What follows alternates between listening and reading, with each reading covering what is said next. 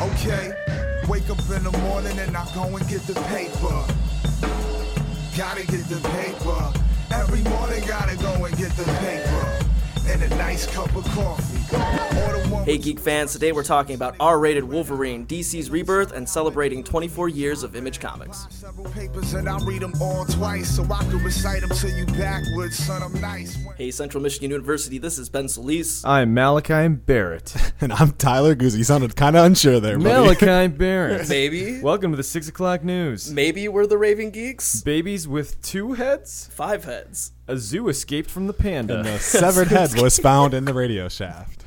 This week in weather. Whoa, hey, we are the Raving Geeks. Welcome back, guys. We have a wonderful show for you. We're doing a lot of stuff, but as always, we have to begin with giving some fan service. Malachi, we got some shout-outs to give. Oh, yeah. Welcome to the Twitter fam. Scott Snyder, of all people, Yes. followed us last week after our episode. Basically because I mass tweeted, hey, we're doing a thing about Scott Snyder, and included his Twitter handle a bunch of You times. basically stood out in front of his lawn and shouted at him until he came outside to say hello. Pretty much. Yeah. You had like, he what, just- five tags? He just kind of waved us away. 5 Twitter tags. But we slipped into his DMs, right? What did he say? You know, I may have scooted in there. Haven't heard anything back, but you know, I'm gonna follow your lead and just be super annoying. I Yeah, think. he said he liked the episode though. Yeah. So that's pretty cool. Cool. Nothing on Capullo, you dirty rat. Yeah, Where are he's- you at? he is I'm not. following. I'm not gonna say anything mean about Capula because that's not a guy I want showing up on I'm my just kidding. doorstep. We also got Susan Bennett, who is the voice of Siri, So this to is follow legit, us. right? This is Yeah, legit? this is the actual voice of Siri on your iPhone. Wow. So that's pretty cool, I And guess. let's not forget Danny DeVito the other day. Like, Yeah, Danny DeVito Yeah. bot. Oh, Remember okay. that robot? That's Yeah, good yeah. enough. That's fair Yeah. enough. Also, we got Jake Schmitter. Welcome to the fam. Tyler's brother Nolan. Yeah, Nolan. Yeah. Nolan. Charles Miles. Sorry, Charles Miles. blew that up for a minute. his name's Chuck. I know him too. Chuck Miles, Yeah. nice. Max Enbill, Audrey Inwood, our very own Jordan Hermione, Yep. Adrian Hedden, the man, the myth, the legend. Yep. Esteemed colleague of ours. Yep. He's leaving Mount Pleasant this weekend, Yep. man. This is the last swan song of Hedden last night. We went and got ourselves a $7 steak at Marty's. Recommend it if anybody's into that kind of thing. Get I like yourself a steak. baked potato. You get a side. You get a nice steak. $7.50. Did that happen last night or does that happen tonight? Oh, we did that last night. Oh, okay, wow. Yeah. So is he on a plane right now? He flies out at like 4, I think. Wow. So okay. by the time this comes out, he'll be gone. This is for Adrian Hedden. Big ups, buddy. Also, we have. Well, also we have an old CM Life alumni, Andrew Dooley, Yep. the Dual Man. I as grew up with him. No one calls him that. He's from my neighborhood, man. Yeah, I went dude's to high pretty cool school guy. with him. I don't think I've ever actually met him, but I've heard tale of a Dooley or two. He's an interesting character. Yeah. Very smart, very strange. Right up our alley. Speaking of smart and strange, we also have John Forrest. John Forrest, who's a buddy of mine, right? Mm-hmm. Who actually gave me my recommendation when we get to later. This guy is like the penultimate nerd. He makes us look like fakes in comparison. In fact, I want him on the show one of these days. He's fantastic. So John, buddy, this is for you. So welcome, guys. We're gonna get right into it. So after Deadpool came out, who have you guys seen? I still haven't seen. I it had- I've yet. seen it. I had a wonderful Thanksgiving date with my girlfriend. She went and worked in the morning. Thanksgiving? Or Valentine's Day? You know. What's the difference? Dude, Yeah, same thing. You know, the break got me. She went and worked in the morning and then came home and took me to Taco Bell for dinner. We had a nice romantic date at that's Taco Bell fancy. and then went and saw Deadpool. And it was the greatest Valentine's Day, I think, that she and I have had together.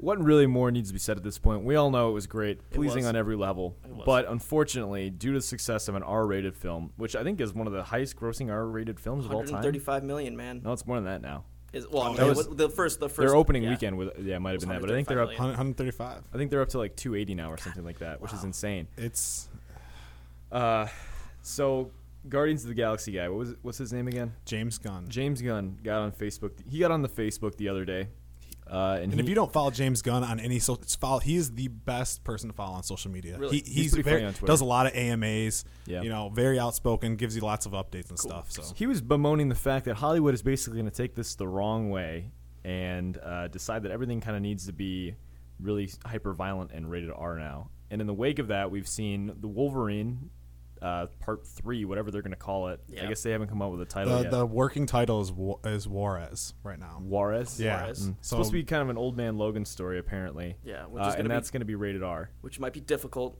We'll talk about that probably at a later date.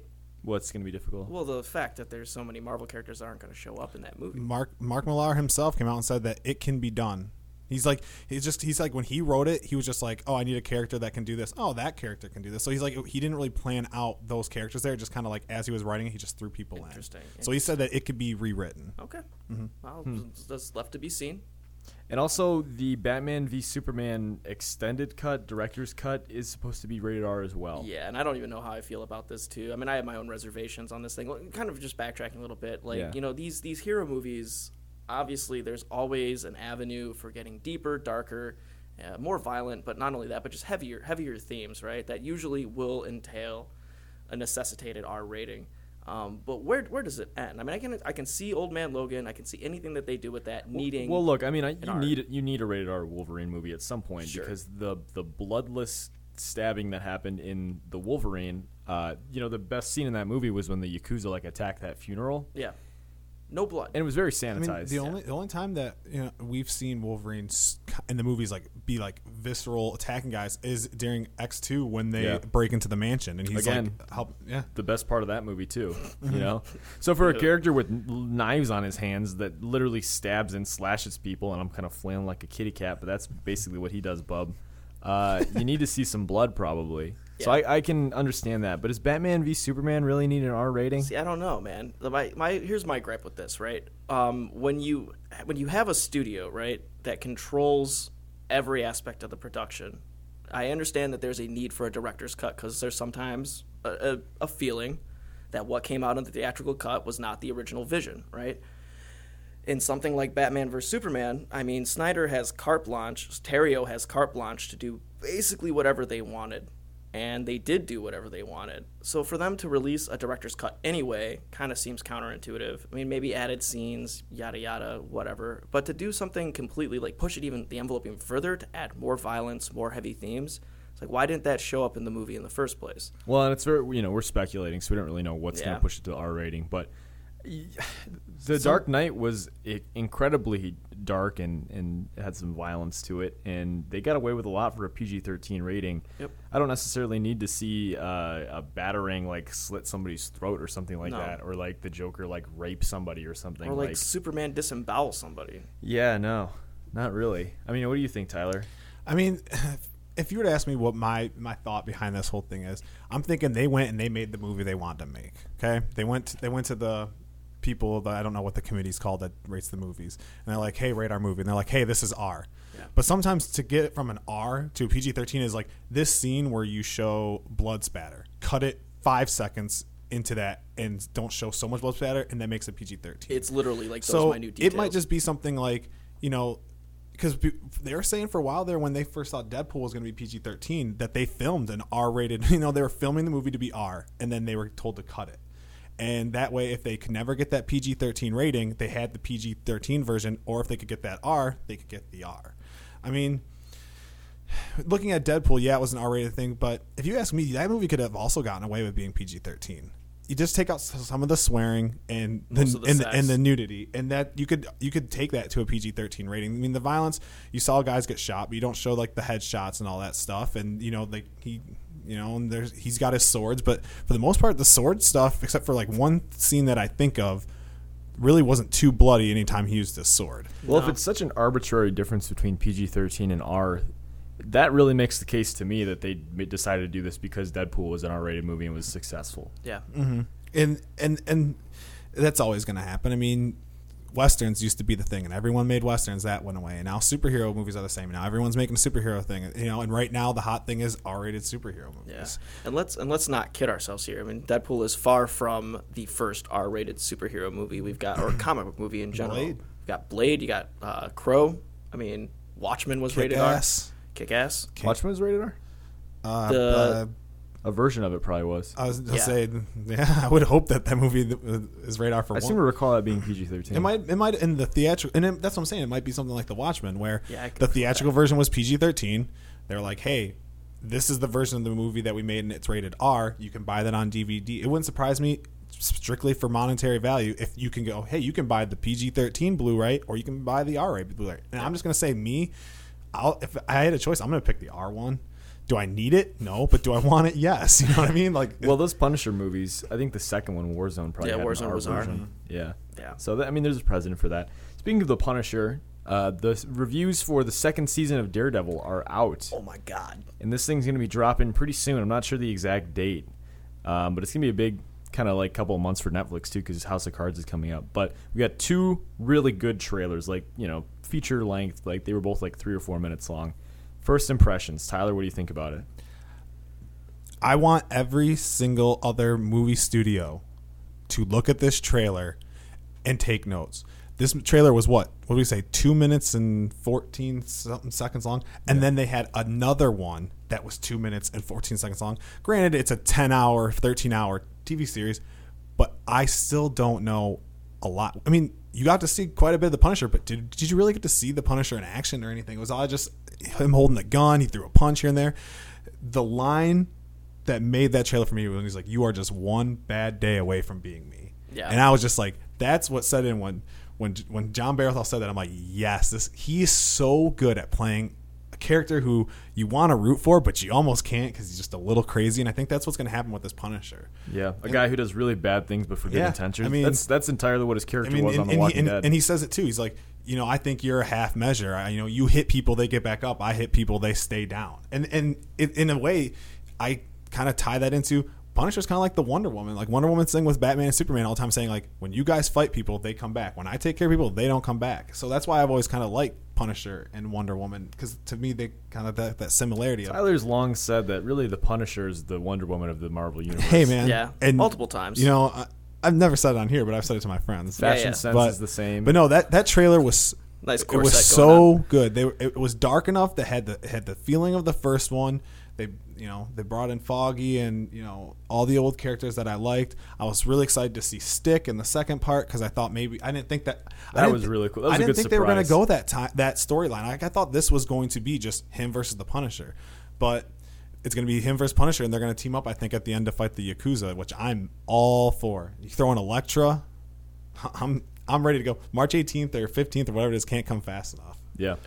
So the early reviews are pretty positive, but it has some of the criticism of the first one, like uneven pacing, kind of a weird tone. Sometimes you take a detour from like really dark to like Foggy's out on a bagel hunt and he's being wacky and stuff like that. But overall, they've said the things that were good about the first season. So characterization of Daredevil, Whoa. and his supporting cast, really great. Looks like there's going to be some budding romance between him and Karen Grant, and then you have Elektra, who's the old Flame, coming back, and they really haven't teased anything about really what her involvement's going to be, but that's the wild card. I think that's going to be really cool. Action sequences are really good. Apparently we're going to get some slow motion like bullet time stuff. It's fine by me, which is really cool. And it kind of toes that line with like blood sprays and the Punisher being kind of really going dark and going kind of deeper into those like themes of like guilt and vigilantism and all of that kind of stuff that was really cool in the first season. Yeah.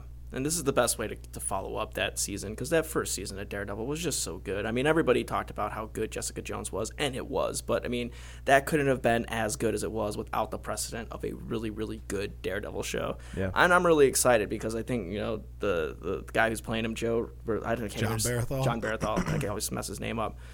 Perfect casting. Yeah. Near perfect casting. I know Yeah. some people have nitpicked, like, his look.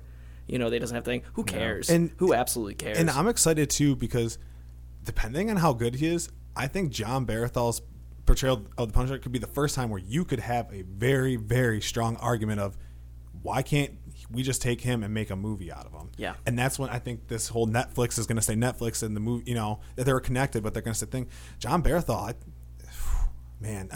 I can't. It's kind of like when I first saw Ben Affleck as Batman. It makes sense. Yeah, and hell, man, why a movie? I mean, they were making more money off of Netflix anyway. Well, no, but I'm just saying, like, if after Infinity Wars, who knows what's going to be left? Yeah. If they need something, and this guy hits, they can go Defenders because they're all talking about how after this cosmic event they're going to have to bring it back. Why not just take these characters that you've built up in the Netflix series that are going to have a strong following and just say, hey, now we're going to have a 2.5 hour movie on it? I don't know. They can live in both ponds. I actually like them. I think they work better for Netflix anyway because it's more of like kind of a gritty true crime kind of show. The one line that gets me excited is that this is the most effective and practical superhero costume we've seen yet in live action. Daredevil moves better than any big screen Batman, and the attention to detail in the action sequence is all in place. They say his blows are heavier and he moves a little bit slower and he's a little bit clunkier, but he's also like more protected. So that's gonna be pretty cool. I mean, he's a boxer. Like that was the one thing that I loved. Like those fights had length and grit, and there was a weight behind them. Like, you saw them getting tired, and he wasn't always getting, like, just flawlessly taking dudes out. I mean, he was getting his butt kicked half the time. So I mean, I started, after a while, you started feeling the punches. Yeah, by far the best fight scenes on what would be considered television right now. I mean, because we can practically consider Netflix television at this point. Yeah. But in addition to that, we're talking about the potential for Punisher getting his own thing. They have cast Iron Fist, and they are still going ahead with the Iron Fist idea. There was actually a little bit of weird controversy on Twitter the other day about that, because he was cast as a white person, even though I don't know, it's weird because Danny Rand is like, he's a white guy who learns martial arts, and like he has this like kind of Eastern spirituality. He's Tom Cruise in The Last Samurai. Right. Yeah. And there were people who were upset yesterday when the casting that he was white, which is I think people very thought Iron odd. Fist was an Asian character. I think they did, yeah. Which is, Well, and okay, I mean, not get only it, but that, it's not true. it's, for me, I'm at the vein of, why couldn't he be an Asian character? Like, why? Like, sure, he's white in the comic books, but why couldn't they have cast? But here's the thing, man. I'm not upset about it. Here's the thing, though. So people are fighting for an Asian character to be cast in kind of like a Asian stereotype superhero. Like the Asian guy is like really good at kung fu. I don't know. They kind of like goes against the whole argument, right, that they've been building for all these years of like. Yeah, I mean, if you're gonna make somebody Asian, make like Captain America or the Hulk Asian or something. Yeah. Someone who really doesn't need to be. I'd like an Asian Hulk. That'd be But cool. I think part of the charm of Iron Fist, Iron Fish. You Iron heard it here Fish. first, guys. coming next fall. Zoo Marvel. And I don't really know a whole lot about Iron Fist, but I feel like part of his quirk is that he's like some dude running around Harlem with Luke Cage, and he's just a white dude, but he also like grabbed the power of a dragon and absorbed its iron strength. That's like how he got his power, right? Yeah. Yeah. So I don't know. I just thought that was kind of interesting the other day. Yep. So the guy is Finn Jones from Game of Thrones. So you Game of Thrones fans out there, you can hop on the Marvel train. But yeah, I don't know. It's all eyes on Daredevil season 2, man. Absolutely. But as we break out into new territory with that, we have something that I don't know if we all necessarily saw coming. DC is going to reboot again after just... It's not a reboot. Okay, well, here's the It's deal. a rebirth. Tyler has been nerding out about this for nearly about a week, I'm guessing. He has pages full of notes. I actually started at 7 o'clock this morning. Okay, so he's been up drinking coffee since 7 a.m., right, trying to do this. So he's going to kind of lead this a little bit. So what is this rebirth thing, man? Well, I got a quote here from Dan DiDio. We're starting with a quote. Yep, quote. I mean, I gotta make myself official. Just like all of my best presentations in 5th grade. Yep. I'll start with a quote. Because, I mean, I don't really know if I know what rebirth is, and I don't know if a lot of people actually know what rebirth is besides the people in charge of it. That's why we're talking about It says, at DC, we believe in superheroes and what makes them great. And we also believe in the direct market and the core comic fan. Rebirth is designed to bring back the best of DC's past, embrace the stories we currently love, and move the entire epic universe into the future. We are returning to the essence of the DCU. With Rebirth, we are putting the highest priority on the direct market, and we will continue to create and cultivate new opportunities for retailers to thrive and prosper, grow readers, fans, and customers. So that's all fine and dandy, but what the heck does that mean? To me, if I read that, what I see is the New 52 is not going anywhere, okay? They can put this fancy new Rebirth brand on it. Basically, what I think they're doing is, as I've been reading the New 52, especially because we talked about Scott Snyder's run, unless Scott Snyder told me that it didn't happen, I assumed that this Batman had already had his back broken. He had Dick as a Robin. He had Tim and Jason. Even though they tried to say that Tim was never a Robin, he was a Robin. And with this Rebirth, I think we're going to start seeing them going back to these legacy kind of stories that everyone thought that we lost in the New 52, like that old continuity, and kind of bring it back into rebreathe some fresh air into these characters. Not so much changing them at all, but just giving you those old readers the sense of the legacy that they had building up. I mean, there was a quote, I think Jeff Johns said, like, if you were someone like me who your house is full of long boxes full of comics and the New 52 came out and you felt kind of like you were upset that all that went away, understand that they didn't go away. They're still there, and this is for you. So it's almost like they're doing this rebirth for the old fans instead of like rebooting it for new fans. It's like it's almost like they're trying to tell the old fans like, hey, it's okay. We understand that those stories kind of seem like they went away, but they never did, and this is kind of our way of showing you that. So it's kind of like a crisis situation without doing away. Once they've melded these two worlds together, they are going to stay melded. Yeah, I mean, and I think that kind of came out of the Convergence thing. I can't predict the future, but I think that the Hall of Heroes owner Michael is going to say something about, Convergence was just like a stand-in for when they were moving offices. But I think that once they kind of had their universes back together, they were kind of like, well, what's something cool we can do with that? Let's get our old fans happy, because a lot of the criticism with New 52 is they changed a lot of characters. Tim Drake, who was a long-standing Robin, was never a Robin, and no one really knew his pretty much anything Scott Lobdell he touched. Everyone says like he ruined all the comics like that he touched, which was like Red Hood and the Outlaws and Teen Titans at first. Yeah. And I kind of also we're seeing something with Detective Comics and Action Comics where with this new rebranding, they're going back to their old numbering system. So taking account of what those like the numbers of comics that were in the New 52, when it starts up, Detective Comics is going to be on issue 934 and Action Comics is going to be at 957. So it just seems so weird to me, man. I'm very confused. Yeah. Still. It's basically, okay, take when they rebranded it and made them issue number 1. Yeah. They just basically took, like 51 issues of those, added it to what they left off as, and they're starting over. So those are still part of those main runs. They just kind of renumbered them. So when they start off, they're not starting off from the issue that they left off when they started New 52. They've just like you said, added 50. Just added those 51 to the old number, and I think they're continuing on because still weird.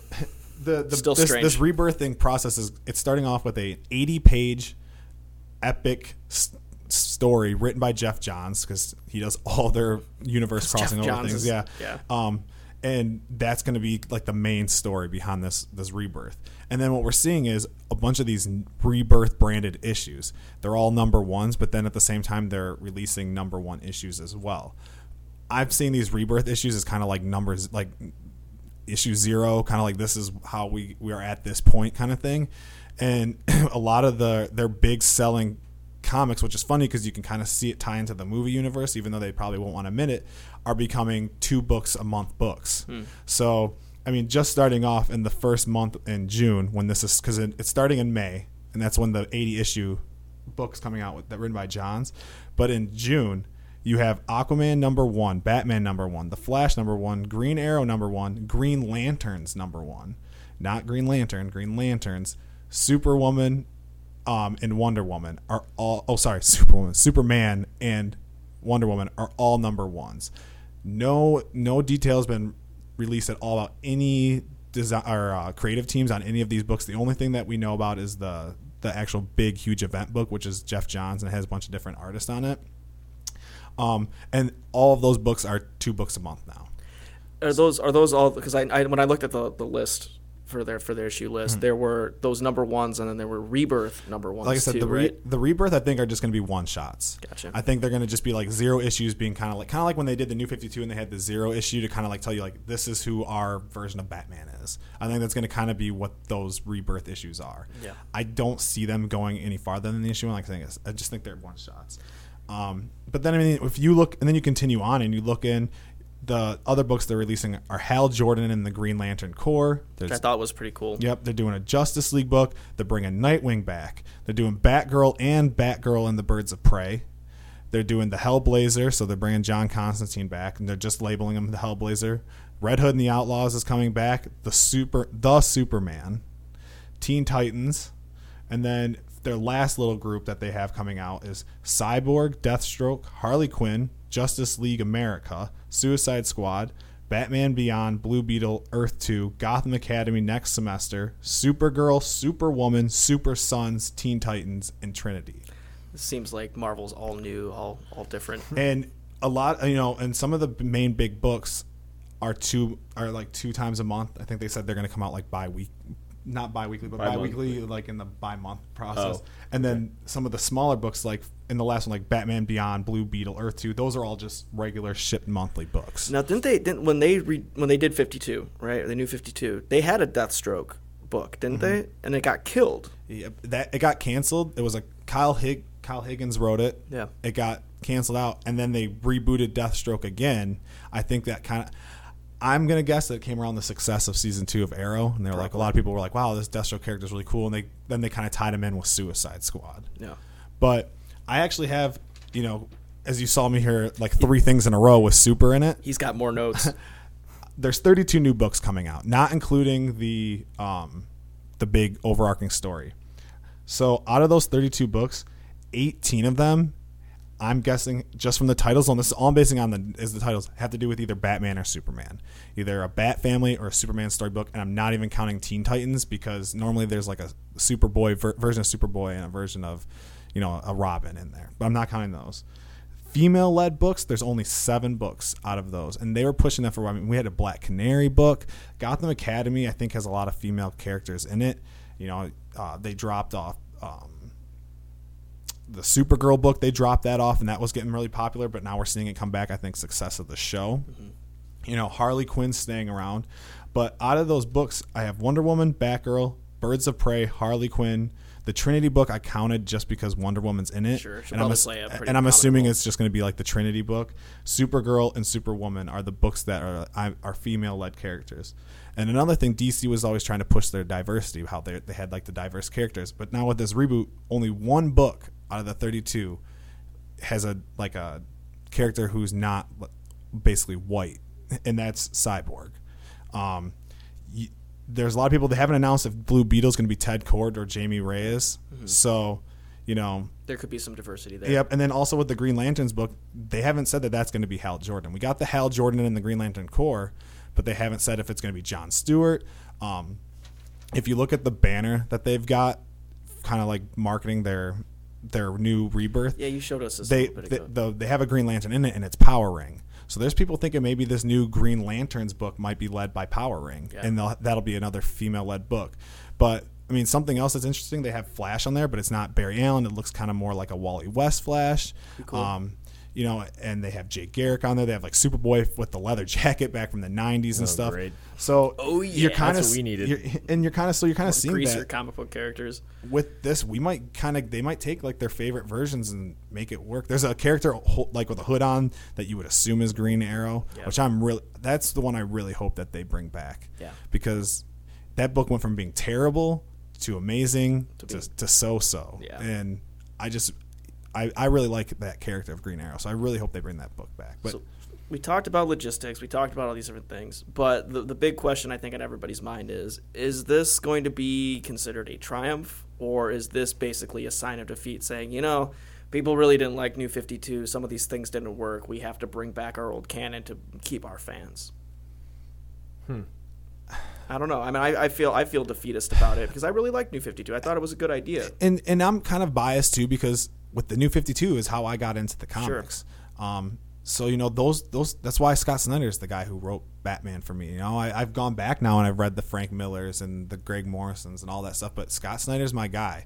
I can definitely see every time somebody complained about the New 52, I could understand why they'd be upset. If I had been reading them the whole time and it kind of changed, I'd be upset. Yeah. But I think with this Rebirth, if they're able to prove to people that you can have a new kind of like story, kind of like a new rebrand. I mean, look at Scott Snyder's run. That rebranded Batman. I mean, if you picked up that book, you would never know that Batman died and lost. There was a battle for the cowl, and he had his back broken and stuff like that. But that was a still successful run. So I think if they can kind of blend the waters of this is something where someone who is brand new can pick it up, but people who have been around still feel like the books that they've grown up reading matter, I think it could be super successful. Yeah, and since you put it that way, I mean, I can view it as a success too, because I mean that was the end game goal of New 52, to bring in new readers, to try to get people on board. And I mean, I guess you're like the living, breathing example of that. You got brought on, and now you've backtracked, and now you are probably considered one of those old school fans because you've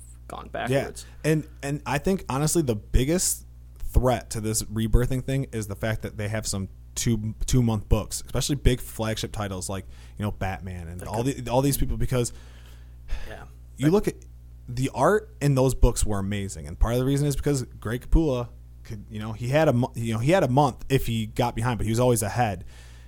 I'm starting to wonder if you're going to see maybe almost like dual storyline books where you can just kind of tell the art's different. It might be this like two different people doing art. You know, the story is written by the same person, but the art is always going to be different artists because I just don't know if the artist will be able to keep up.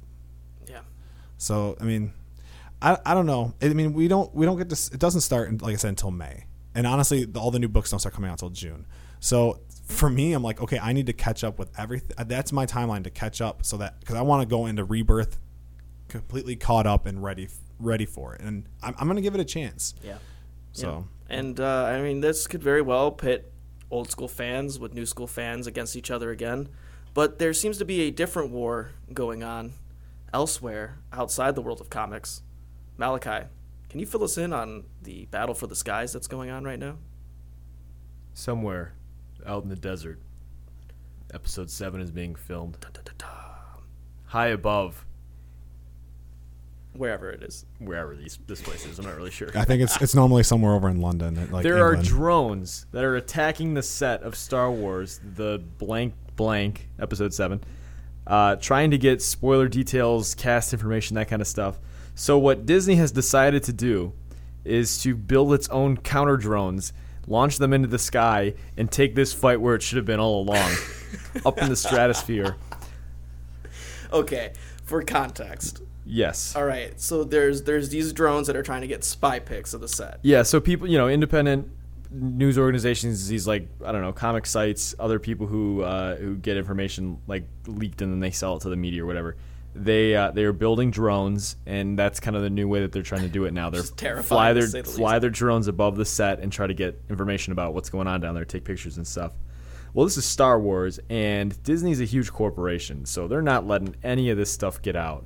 So they've actually built and manufactured counter drones that are going to be released into the sky to battle these drones and stop them from getting information. Okay, so how are they going to take these things out? That's my big question. Well, first of all, I think this is only going to create some kind of arms race where the people who want to get photos are going to create drones that are more powerful than the other drones to get through this, fully operational drone defense system. And it's going to become like a merchandising thing, like you shot down one of the counter drones above the Star Wars set, and they're going to become like collectibles, apparently. That is fantastic. I could see that happening. I mean, hey, it worked for Ronald Reagan, so why can't it work for Ryan Johnson? You know, this is like, the real Star Wars. Wow, this is the future we've made for ourselves, is what Gizmodo So I'm says. not sure. I don't think they have like any weapons or anything. I haven't really seen. I think like they're just gonna fly around and bounce each other around up in Yeah, the air, just kind of you know? just hit each other, knock each other out. Shake each other for like change, spare change. Like forest speed. Like forest speeders. Just bump, bump, bump, Oh bump. no, it kind of is like radar lasers. Okay, Okay, so there's actually lasers. So there's an acoustic detection technology that results in high detection rates with low false alarms and is able to detect these drones that come in without RF links, which are basically they're on autopilot or they're being piloted by somebody else. So it's invisible to radar, these RF link signals, but this drone shield technology can pick it up, and once they do that, there's an alert. That's it. I can't wait till someone hacks the safety drones and then just gets the pictures that way. That's gonna be awesome. And then they have to deploy safety drones for the safety drones. So this alarm is just gonna let them notify them that, hey, there's a drone flying above. Either stop or I think what they would do is like sue somebody or I don't know. try to find the Get registration. the feds on the drone. involved or the cops or something. Wow, it's come to this point, guys. First we were concerned about drones flying through and maybe launching nukes on us, picking off our people, but no, more seriously, trying to leak. Interesting. It's a crazy world out there. Absolutely. So okay, we're gonna take a little break here, and we're gonna come back and we're gonna talk about the history of Image Comics. It is the 24th anniversary of Image Comics, and we have a special guest in the studio. We're bringing on Michael from the Hall of Heroes. So stay tuned to our sponsor, and we'll be back after that. Wake up in the morning and I go and get the paper. Gotta get the paper. Hey guys, this episode of Raving Geeks has been sponsored by the Hall of Heroes. Located in Campus Court next to Subway, the Hall of Heroes is open 6 days a week, Monday through Saturday. Visit their website at www.hallofheroesllc.com and let the Hall of Heroes become your go-to comic book destination.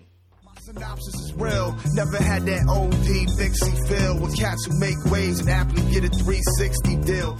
The year is 1992, and the world is going through a massive shift. The Cold War was officially over, America finished its first dealings with Iraq in the Gulf War, and a wave of grunge rock and alt-rock albums were hitting the airwaves, eviscerating pop and hair metal from the previous decade. It was a time of revolutionary change in American politics and culture, so it's no coincidence that the comic book industry, sagging with convoluted superhero titles, would find itself in the midst of a similar revolution. 24 years ago, on February 1, Image Comics released its first 2 titles, Savage Dragon #1, and a month later, the iconic first issue of Spawn. Both of these creations would be the longest-running books in indie history, and 2 of the longest-running books without a renumber or a total reboot. The company itself has grown to a massive proportion since Todd McFarlane, Jim Lee, Eric Larsons, and a handful of other renegade creators defected from Marvel Comics. And it is to the date, right now, the 3rd highest-selling company in comics, nipping at the heels of the big 2 and giving them a literal run for their money. Today on The Geeks, we're celebrating Image Comics as a revolution and its nearly 25 years in production. And to do that, we have a special guest here in the studio with us. We have Michael from the Hall of Heroes, the king of the nerds. He's going to kind of wax philosophical with us a little bit about the history, the impact, and why he likes indie comics, because he's a big proponent when people come into the shop. Oh, yeah. So, you know, for all you guys, what was your first brush with Image Comics? For me, it was Invincible. Invincible is a superhero comic, basically. It's really one of the only superhero comics that they do nowadays. And it was a combination of superheroes and Happy Days, basically. It was very interesting juxtaposition of the two things. Interesting. Invincible's great. I think mine probably was, just as a child of the 90s, was probably Spawn. I don't think I actually read an issue until, like, I was, maybe in my teens or something. But that movie came around, what was that, like 96 or 97 maybe? Yeah. I think that was probably my first introduction. Terrible introduction, really. But even as a kid, that was really cool. So... Absolutely, and I'm pretty much the same way. Spawn was one of those comics that when I went to a shop, my mom was like, no, you can't, you're not allowed to read this. Go over here, pick up a cape. And for many years, I didn't know what the deal was. I kind of had seen the movie a little bit, trying to sneak it on HBO. But the animated series that was on HBO, that was my first real introduction to Spawn. And from there, I was just like, okay, I'm sold. Yeah, and that was actually pretty good. Yeah, absolutely. So, Michael, kind of backtracking in history, when those first issues came out, what was your reaction? What was the reaction of the comics community as a whole? My history as far as a retailer goes back only about 10 years. Yeah. But looking at the titles that they put out, I can see that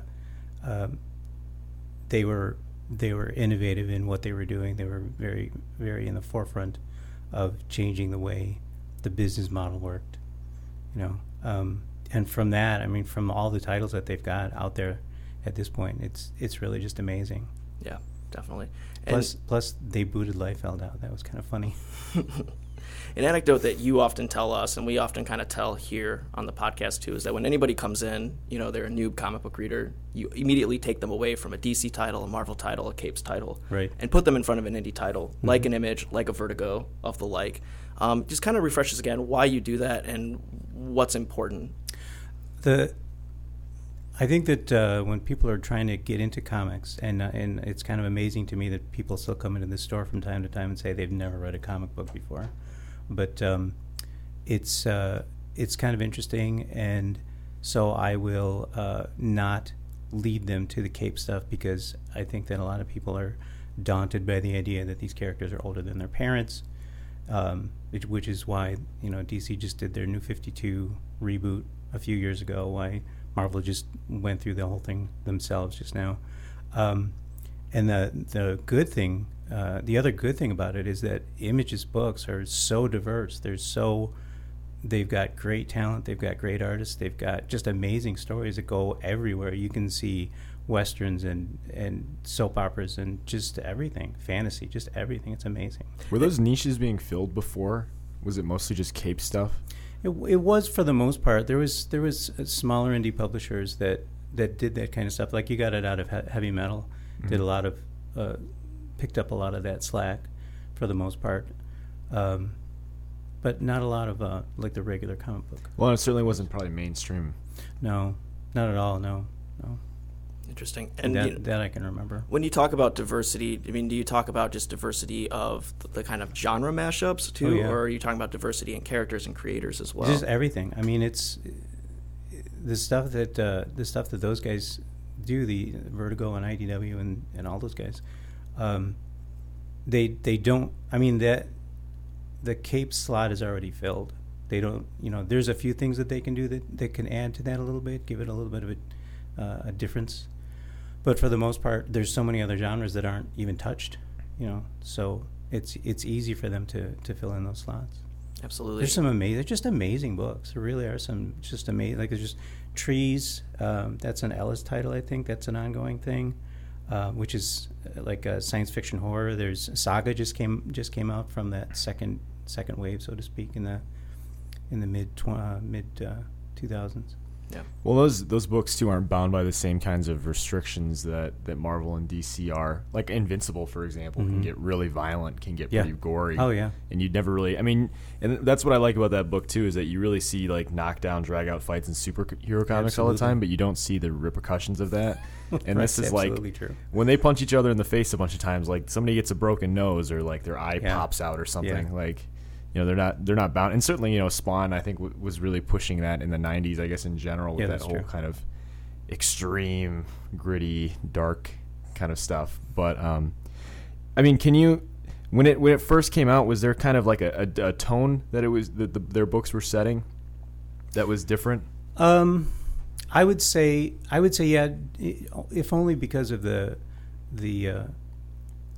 they were uninhibited in what they could do. I mean, because they owned the stuff, they could kind of do whatever they wanted. They didn't have editorial restrictions at all, so they could do whatever they wanted. Yeah, which is one of the reasons why these guys broke away in the first place. I mean, going back into the history, Jim Lee, Todd McFarlane, and I think it was it Larson or was it? I have it right. Larson was in there, yeah. Larson was in there too, but I'm not sure that he was one Rob of the. Liefeld. It was Liefeld, yeah, and and they Silvestri, and then there was. They basically Jim went Valentino. to Marvel Comics publisher Terry Stewart and said, like, listen, man, like you're stifling our creations. You're not letting us do what we need to do, and they were also not being rewarded like they thought they were going to. So I mean, they were taking a huge risk, kind of just saying, big middle finger to the big two industries. What kind of risk was that for a creator to kind of branch off on their own, kind of dismantle the big two in that way? Well, being that those two were the only ones that were around at the time, that's kind of career suicide if you can, unless you have some sort of a safety blanket, and that one that they actually wound up weaving themselves. Yeah, and when this happened, I think there was a huge boom in comics anyway. I mean, the Burton movies had just come out. Right. I mean, everybody was kind of interested. There was a bunch of shops opening up. This big indie splash. Do you think if they tried to do something like this today? I mean, there's obviously a bunch of new indie publishers that come out on the constant, but do you think that they make as big of a splash as Image did in the 90s? I don't think so. I think that they would really kind of get lost in the shuffle. It's been done, so there's not really anything that they could do. I mean, it's similar to the industry. I mean, the DC and Marvel were there, and then Image struck out, so on their own. So for anybody else to try to do that, it's just kind of like it's already been done. Yeah. They could have success in doing it, but it's not really something that is going to stand out historically. There's a lot of different avenues now too that weren't available before. Getting your stuff online and digital comics. You can print your own stuff. I mean, you can get your own stuff printed nowadays. It's not that hard. I thought it was interesting. I'm looking on Wikipedia right now. It says Marvel stock fell about $3.25 a share when the news first became public, which is pretty interesting, man. And they got to be making bank now. I mean, Walking Dead is an Image comic, and that's like blown up entirely. But we talk about how there are beefs between creators every once in a while on the show, and Image's organizing charter said that they would not own any creator's work, and they would not interfere creatively or financially with any of the partners' work. So they each kind of broke off into like their own studios, like Todd McFarlane. I think it was Todd McFarlane Productions, and I think he had his toy line under that too for a long time. Yeah. Really like allowed them to self-brand, I guess, in a way that probably wasn't possible under Marvel. Absolutely. Too, I would imagine. Oh yeah, just kind of expand on stuff that wouldn't be something they'd be able to do under the other things. I mean, if you can make your own toy deal, that's really great. Yeah, and it's funny that you bring that up too, because if you look back at some of the history, McFarlane kind of left his writing duties because he had some criticism that he wasn't just a very good writer, right? So he got people like Alan Moore, Neil Gaiman to come in and fill in those roles. Oddly enough, there in Spawn number 9, Gaiman created a character named Angela, right? Yeah. Who became pretty popular.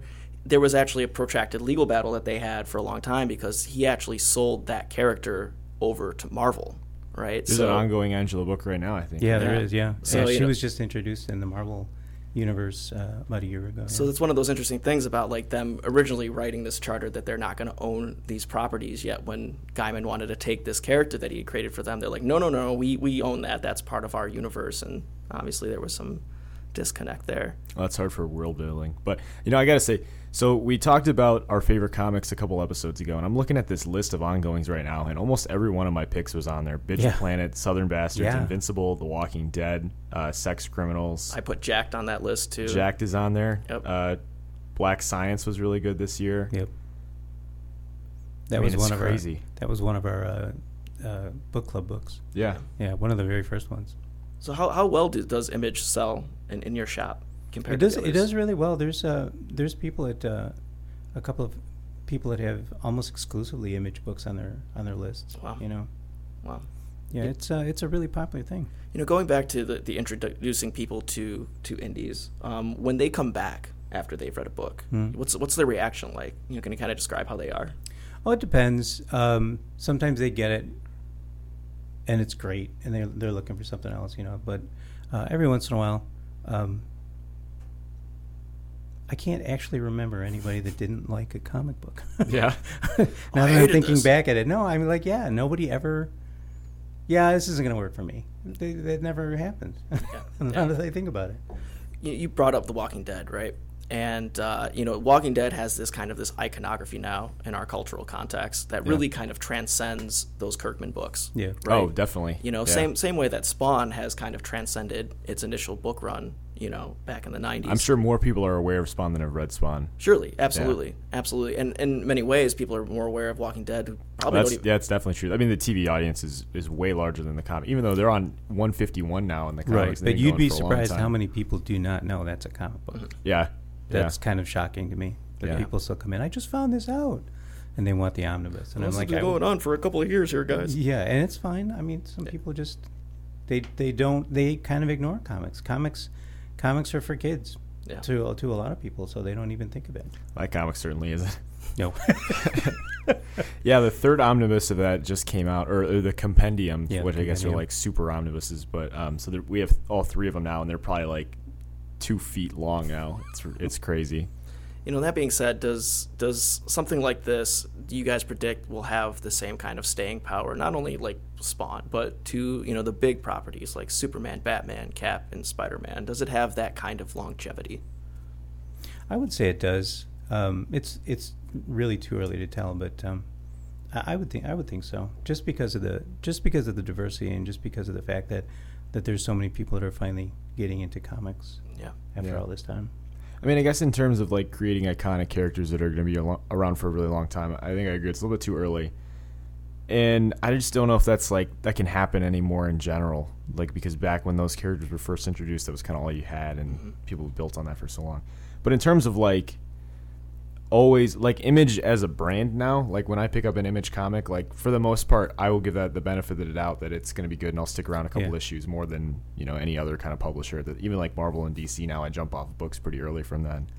But I mean, like I said, everything that I read last year that I really liked is an Image comic. All the stuff that's getting lauded and really getting a lot of hype from the from like the critics, and I guess the sites that I go to that really kind of deconstruct some cool things that are going on in the industry. It's all kind of happening there, as opposed to the big 2, which are just working on their second reboot now, which we'll get into.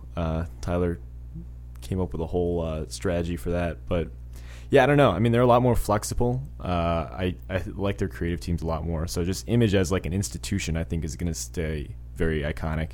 Yeah, and sometimes I'll help out Michael put books up.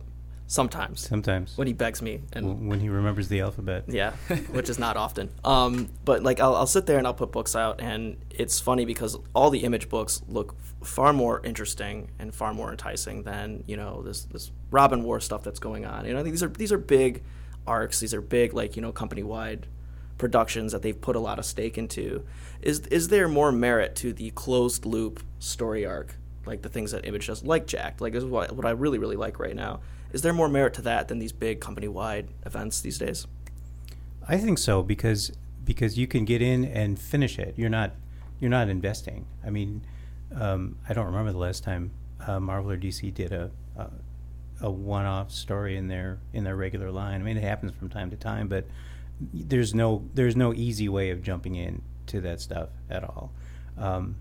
Marvel has started doing this thing where they put a little banner on their covers now that says "New Story starts here," things like that. But if you want to get into books and you really want to be exposed to the experience, so to speak, it's really the best thing to do is to jump into an Image book that has a short story arc.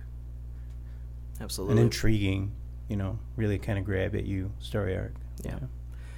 Examiner put out a really cool article just a little bit ago, kind of celebrating, the 24th anniversary.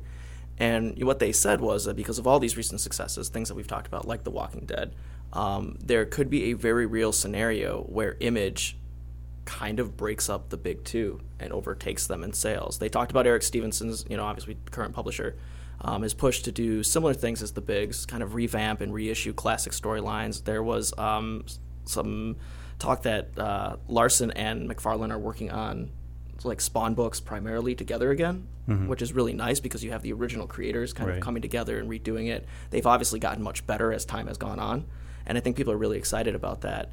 And in addition to that, they're also reissuing their first issues, which is really cool. For $1. It's a really cool thing. Nice. For $1. Yeah, there's like 20. I think there's at least 24 titles.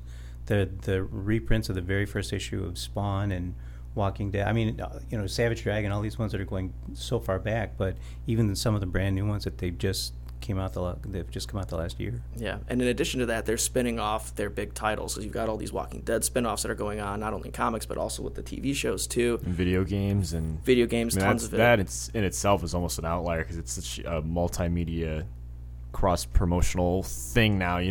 Walking Dead's picked up so much steam, it's almost on its own playing field. Absolutely. And when you put all of those things together, what Examiner was looking at was that it will quite literally push Image's sales into the same bracket as DC. Yeah, I could see that.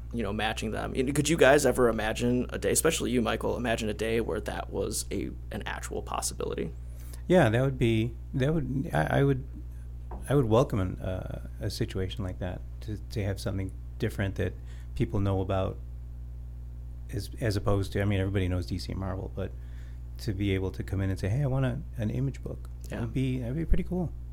An Image has already got that reputation as like we're the big indie, right? We're kind of set the standard for people to do indie books. But what would that mean for indie creators even more to know that like, wow, like this isn't just like a third tier thing anymore. This is the real deal. Yeah, they have a chance. Yeah. Well, and they get a real sense of agency with their work too. They know that when they create these things, they're going to have. Image has maybe gotten a little bit more corporate now than when it first came out, but still, that focus on making sure that the creator is taken care of, I think it would appeal to a lot of people now. Yeah, because I'm sure a lot of people are just jumping into the industry now more than they used to anyway. Maybe that's been an upward trend. I don't know. In the last few years, the success of the Marvel movies. Yeah, that drew a lot of people into all sorts of aspects of the industry. Huh? And, and since, Image doesn't really focus on capes. The only real two, examples of capes, there's other ones, but the big ones are Savage Dragon and Spawn. Yeah. Is there a chance here that Image can break out and bring more movies to the table? Is there a chance of a Walking Dead movie here pretty soon? Is there a chance of doing a Savage Dragon movie? I don't know about a Walking Dead movie just yet. But I could see... I'm trying to remember if I read anything about anything like that. Moving forward. But nothing comes to mind. I feel like there's always been rumors around Invincible. I feel like that's kind of the easiest one. It's about the only one, yeah. But it's such a likable story, and the art is really it's detailed, but it's not overly the characters are just very, very well drawn. Just well drawn, I guess, really is all you can Very say. clean too. Yeah, clean is a good term. Yeah. You know, taking someone like Jim Lee, right, who was part of that original Renegade resistance, if you will, against Marvel. I mean, now he's the co-publisher of DC, yeah. right? So there's kind of like this weird collusion going on. You know, do you think that is helping his image brand, or do you think that kind of takes away from the initial kind of, I guess, charm of him giving a big middle finger to Marvel? I don't know. I mean, Jim Lee's. He's Jim Lee. I feel like he's been a major player ever since he really started working on X-Men in the 90s. Yeah. I don't know. I could be wrong on the timeline there, but I don't know. I mean, I don't really think of him as an image guy anymore. Really, I've always been more associated with his work with X-Men and Batman than anything else. Right. Yeah. Definitely. I'm looking at a list of the books that they're doing right now. They're doing a Chew television series. Are they? Yeah. Interesting. Yeah, I think it was originally going to be a live action, and I think it's going to be animated now, Wow. Okay. or vice versa. I'm not really sure. Looks Very like they interesting. picked up the Voltron license. I'm looking at a list here too. Cool. Teenage Mutant Ninja Turtles is under Image. Oh, they just did a big crossover with Batman. Wait, that's over. Is that under Image or IDW? It's This is IDW. under- That's Yeah, it's IDW, yeah. Oh. But bringing that up, though, you know, we've been focusing primarily on Image because that was the first big revolutionary push out there. But you've got Vertigo, you've got IDW, and things like that.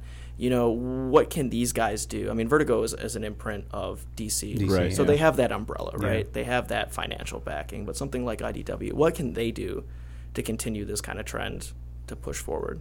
I mean, is it just following the same lead, or is it? Yeah, I mean, it seems like they can probably ride the success, the Yeah. demand that's been created for these more kind of closed story arcs, different kinds of storytelling that you get. Absolutely. Yeah. So what other indies do you guys like? What titles do you guys like from Vertigo or IDW? I mean, I will pump the Preacher Train every chance I can get. You know, that's my big. So Yeah, I mean, actually, we talked about this before, but I'd be interested in hear what your top picks were for last year, Michael. For last year. Yeah. Title wise. Yeah.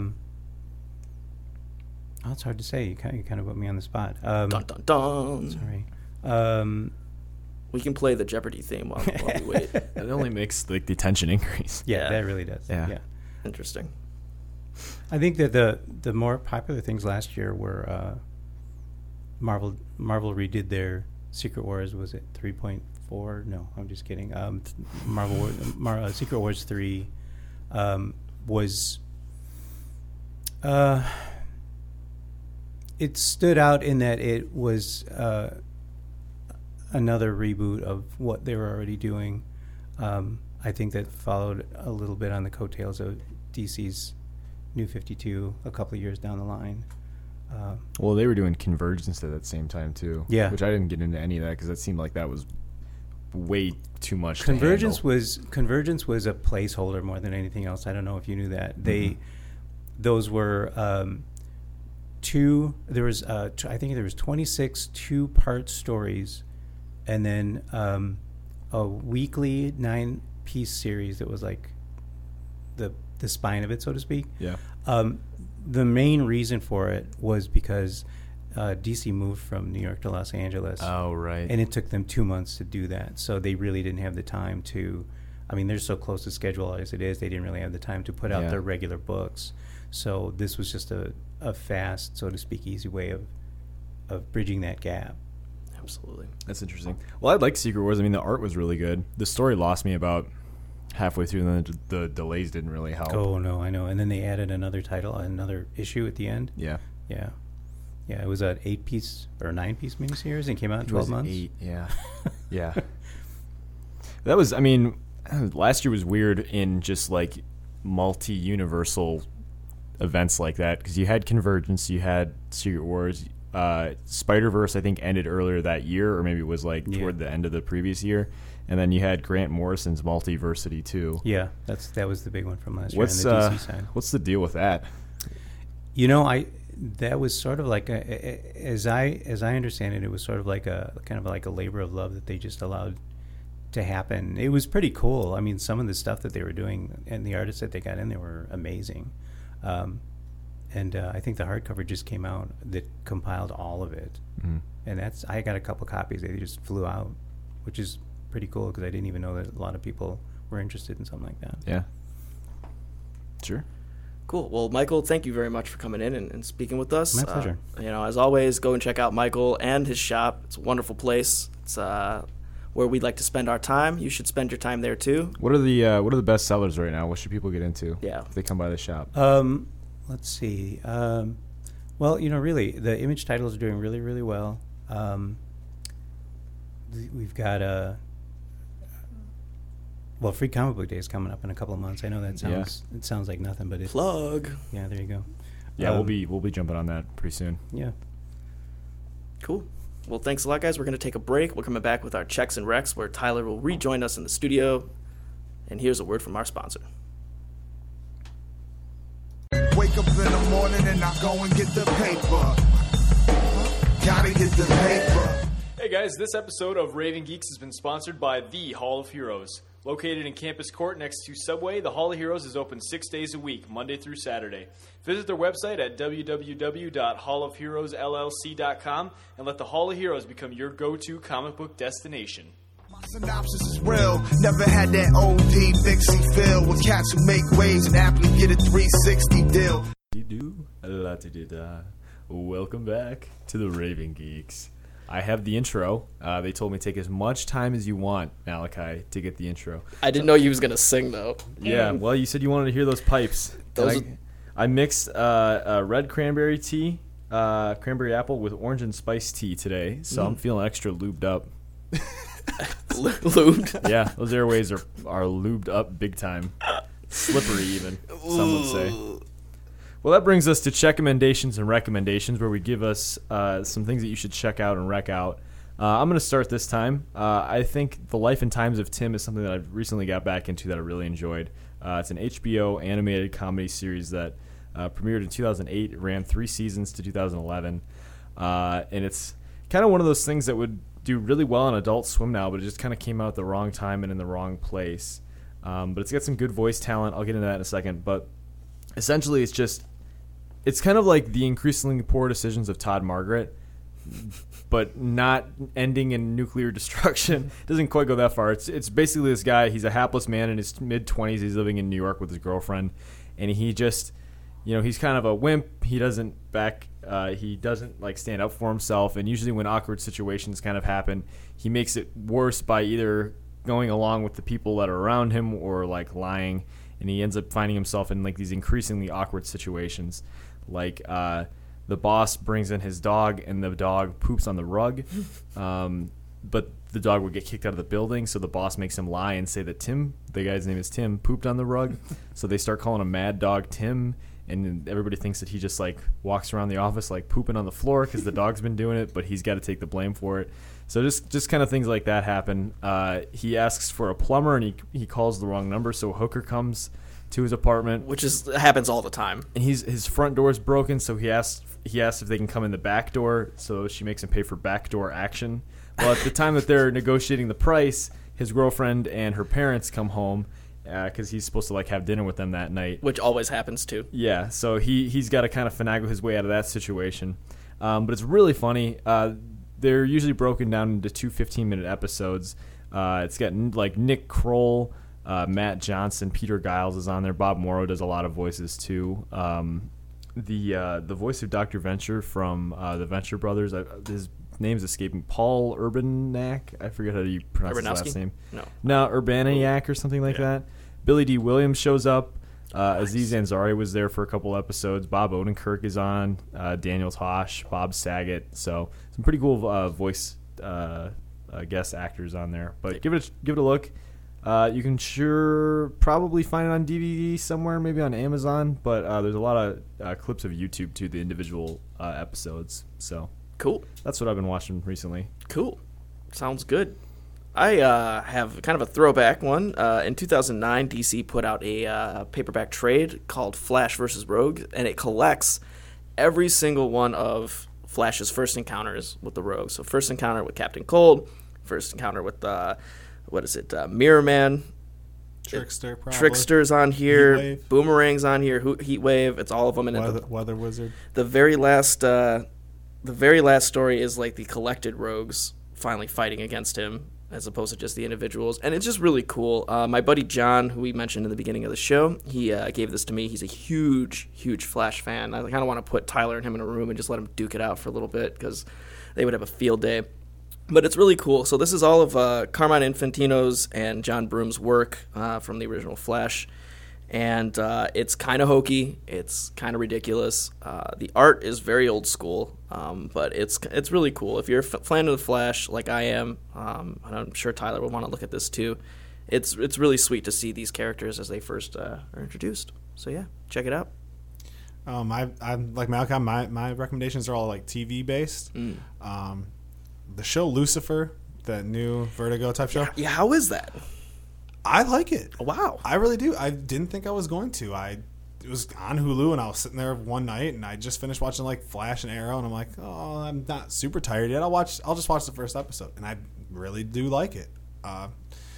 It's basically like a crime thriller. Lucifer got tired of being in hell, and he decides to take a vacation. The guy who plays Lucifer, super charming. Like, I love Lucifer. Like, I never thought I would say that, dude. He's I can see why everyone likes him. It's funny, and you heard it here first. I love Lucifer. Tyler's into Satanism. And then the other recommendation I have is not Fuller House. Not Fuller House. My roommate binge watched the entire thing in one day yesterday. Did you really? I didn't. My roommate did. And I just need to know. And did he survive? He liked it, I guess. I don't know. Does he still have his mind? The reviews have not been that great, I don't think. A lot of those people have kind of lost their mind since that show was on. You know what's really funny? One of the criticisms I heard about this is that it feels like one of the porn parodies without the porn. Oh man. Yeah. Ooh. That's like the worst thing you could really say about it. Pretty much. But I'm going off of that. My other recommendation, I think I had the same one, but I'm just going to stress it. Watch Young Justice on Netflix. Netflix has come out and said that if it gets well received, we might get a third season. And as far as DC's animated universe goes, it's one of the best things they put out in a long time. And that's saying something because they put out a lot of good movies. So watch Young Justice.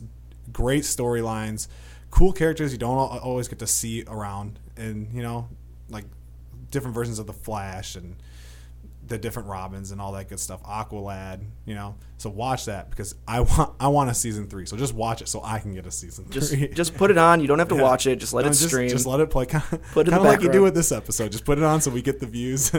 Are you still watching Young Justice? Why, yes, I am. Yeah. And by the way, I want to backtrack here real quick so either John doesn't crucify me and that I don't lose credibility more than I already have. The correct character's name is Mirror Master.